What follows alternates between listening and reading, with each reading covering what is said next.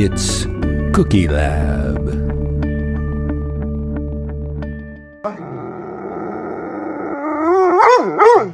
Hi, and welcome to Cookie Lab. I'm Jill. And I'm Chris.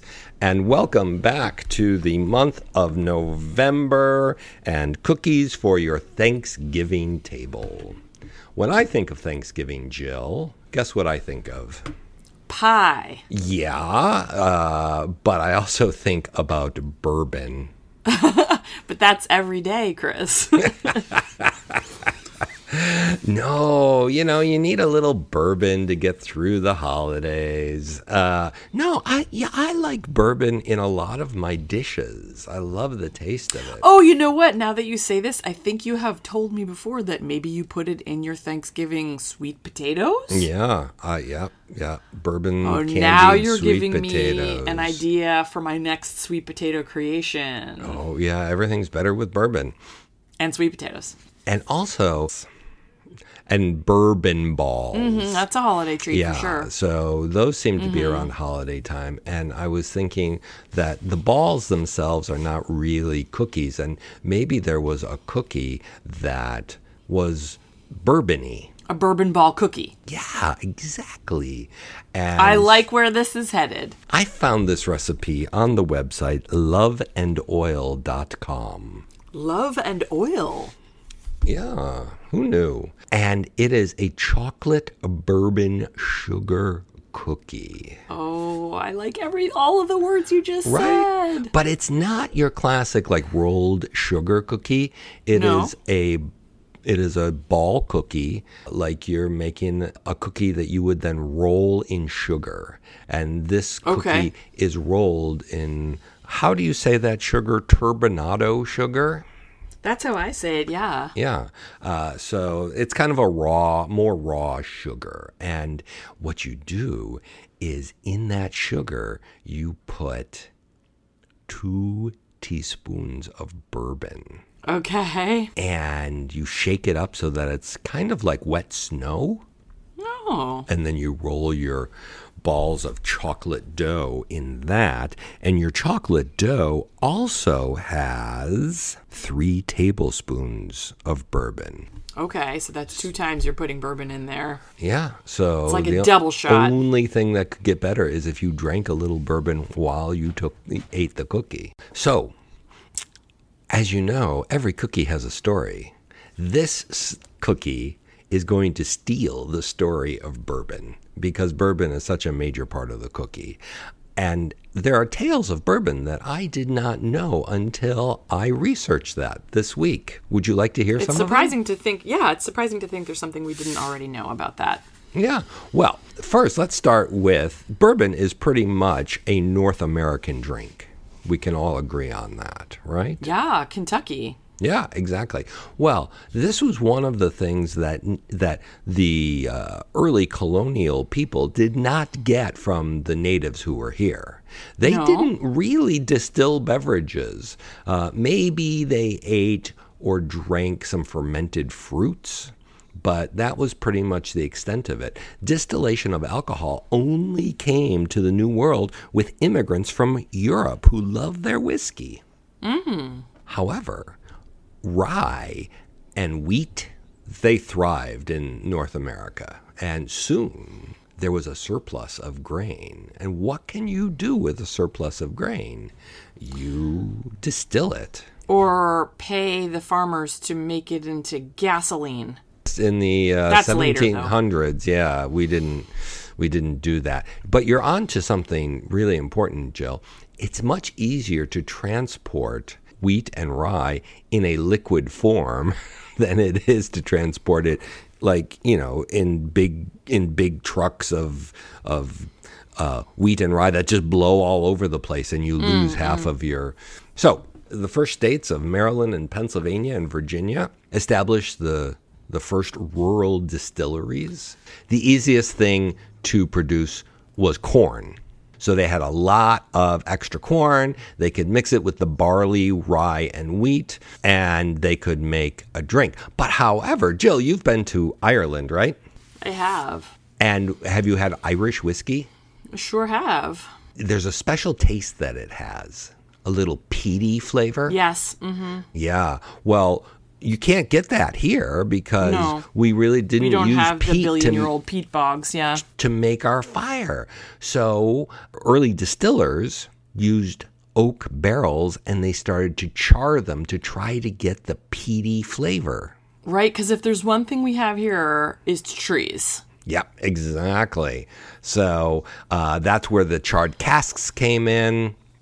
And that, I believe, spoiler alert, is where the color comes from, too. Exactly, yeah. So skip ahead to the Revolutionary War now. After a victory over the English troops, a county in the border area between Indiana and Kentucky was named Bourbon in honor of the French royal family.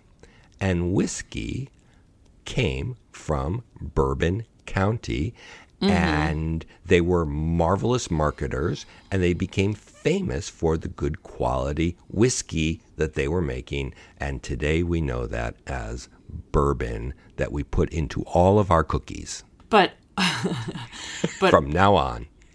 What I recall from my bourbon research is that it has to be made with corn, and you didn't mention corn. Oh, I did.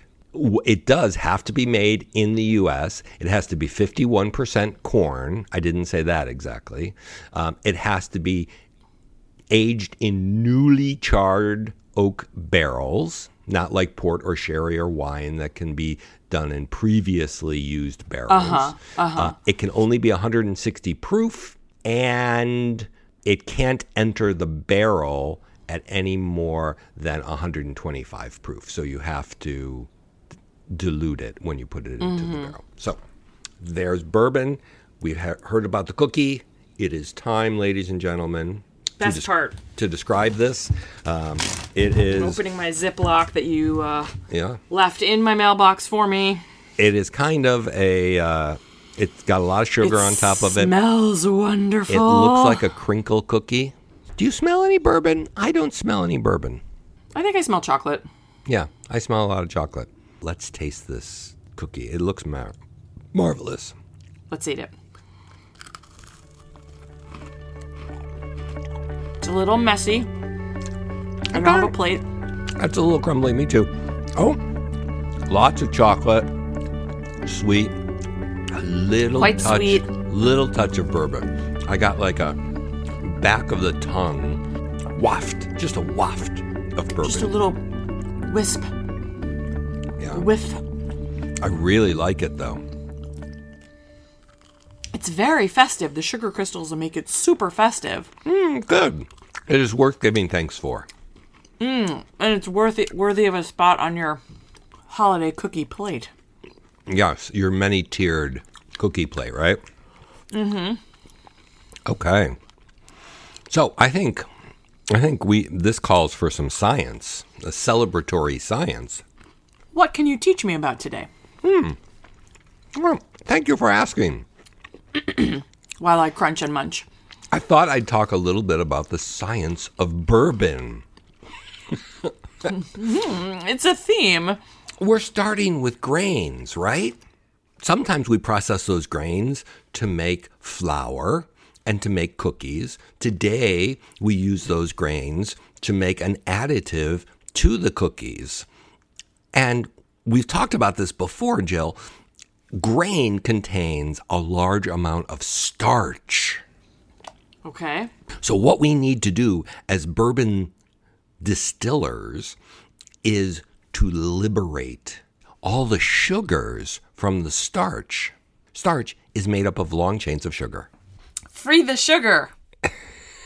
And so we do that by raising the temperature and breaking the chains of starch into the separate simple sugars.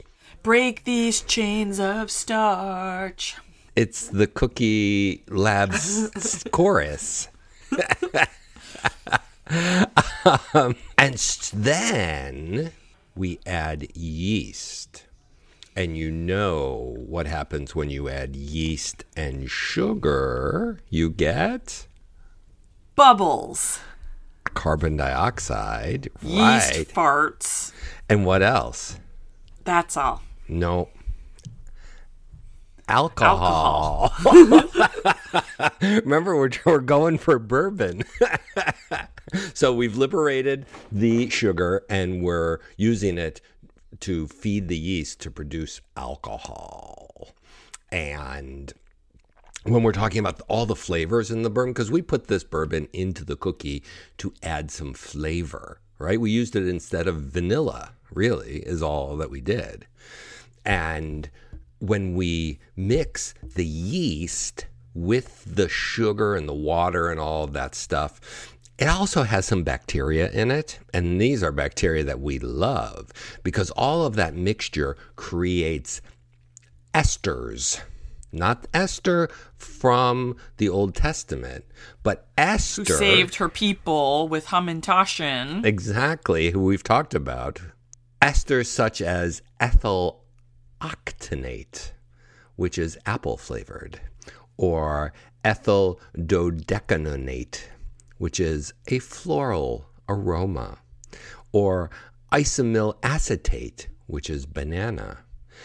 And that's why great tasters of bourbon can taste all of these tastes because they're actually in there. So you mean like when they say it has overtones of banana with floral notes, that's because it contains those specific esters. That's it. Yeah.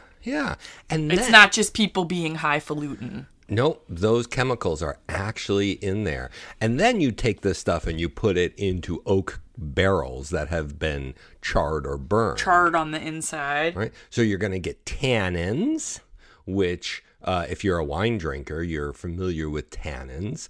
What's the oldest bourbon that you've ever drank? How many years would you guess? Well, how old was that Pappy Van Winkle we had that one time from the charity auction? I don't know, 20 years? 20? Then I would think it would be that then.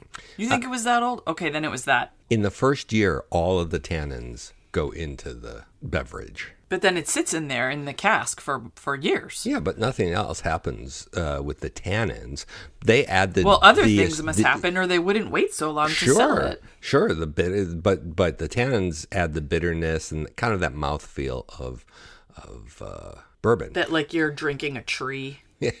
No, that comes from the wood lignin. And that's in the wood layers below the char. And in there is the vanillin, responsible for the flavor of vanilla. But doesn't the vanilla flavor come from the vanilla bean? No, there's no vanilla beans in this cookie or in bourbon. So you're telling me there's two different sources of vanilla flavor? They're both the same, vanillin. But so that's what's contained in a vanilla bean? Yeah. And also in the wood of the oak tree? Yes, just harder to get out. And here's another fun one. So in the char, you get furfles. Furfles? What's that? It sounds like a tiny collectible for preschoolers. That's right. They give the caramel toasted sweet flavor. Furfles are the hot toy this holiday season. Get your furfle before they're gone. Cyclotine gives maple and caramel and licorice characteristics, and they all change the character of the bourbon. So, but here's the science that everybody's going to want to know, which is... when you bake a cookie with bourbon in it, is it safe to give your family? I'm so glad you asked that.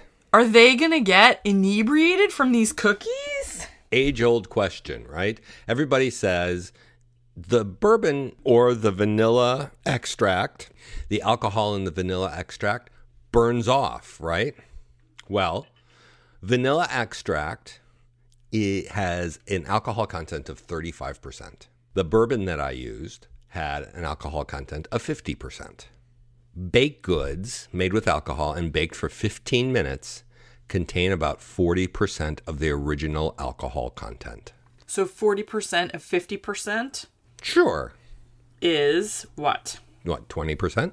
So would you give something that was 20% alcohol to your child? Well, I would if that 20% of alcohol was spread over 30 cookies, 32 cookies. Okay, so it would be like just like putting your pinky finger in your mom's drink. Yeah, probably even less. Or not even. Okay. Yeah. So it's, the longer you cook it, the less alcohol. But still, after baking something for an hour, it still contains 25% of the alcohol. Food baked. But the alcohol goes away, but that you still have the flavor? Yeah. You have all of those esters and furfuls. And lignins. Yeah. And tannins. Yeah. So we're going to go on and collect some furfuls, both in a liquid form and in a cookie form throughout this holiday season, Jill. I think that's our new Collect gift. them, trade them. Yeah, exactly. All in one and bourbon cookie. Keep your paws off my furfuls. Oh, very good. Do furfuls have paws of their own? That's next week on Cookie Lab. Tune in. I can't wait to see what we find out. All right. Happy Thanksgiving, everybody. Happy Thanksgiving to you and to all the listeners. It's Cookie Lab.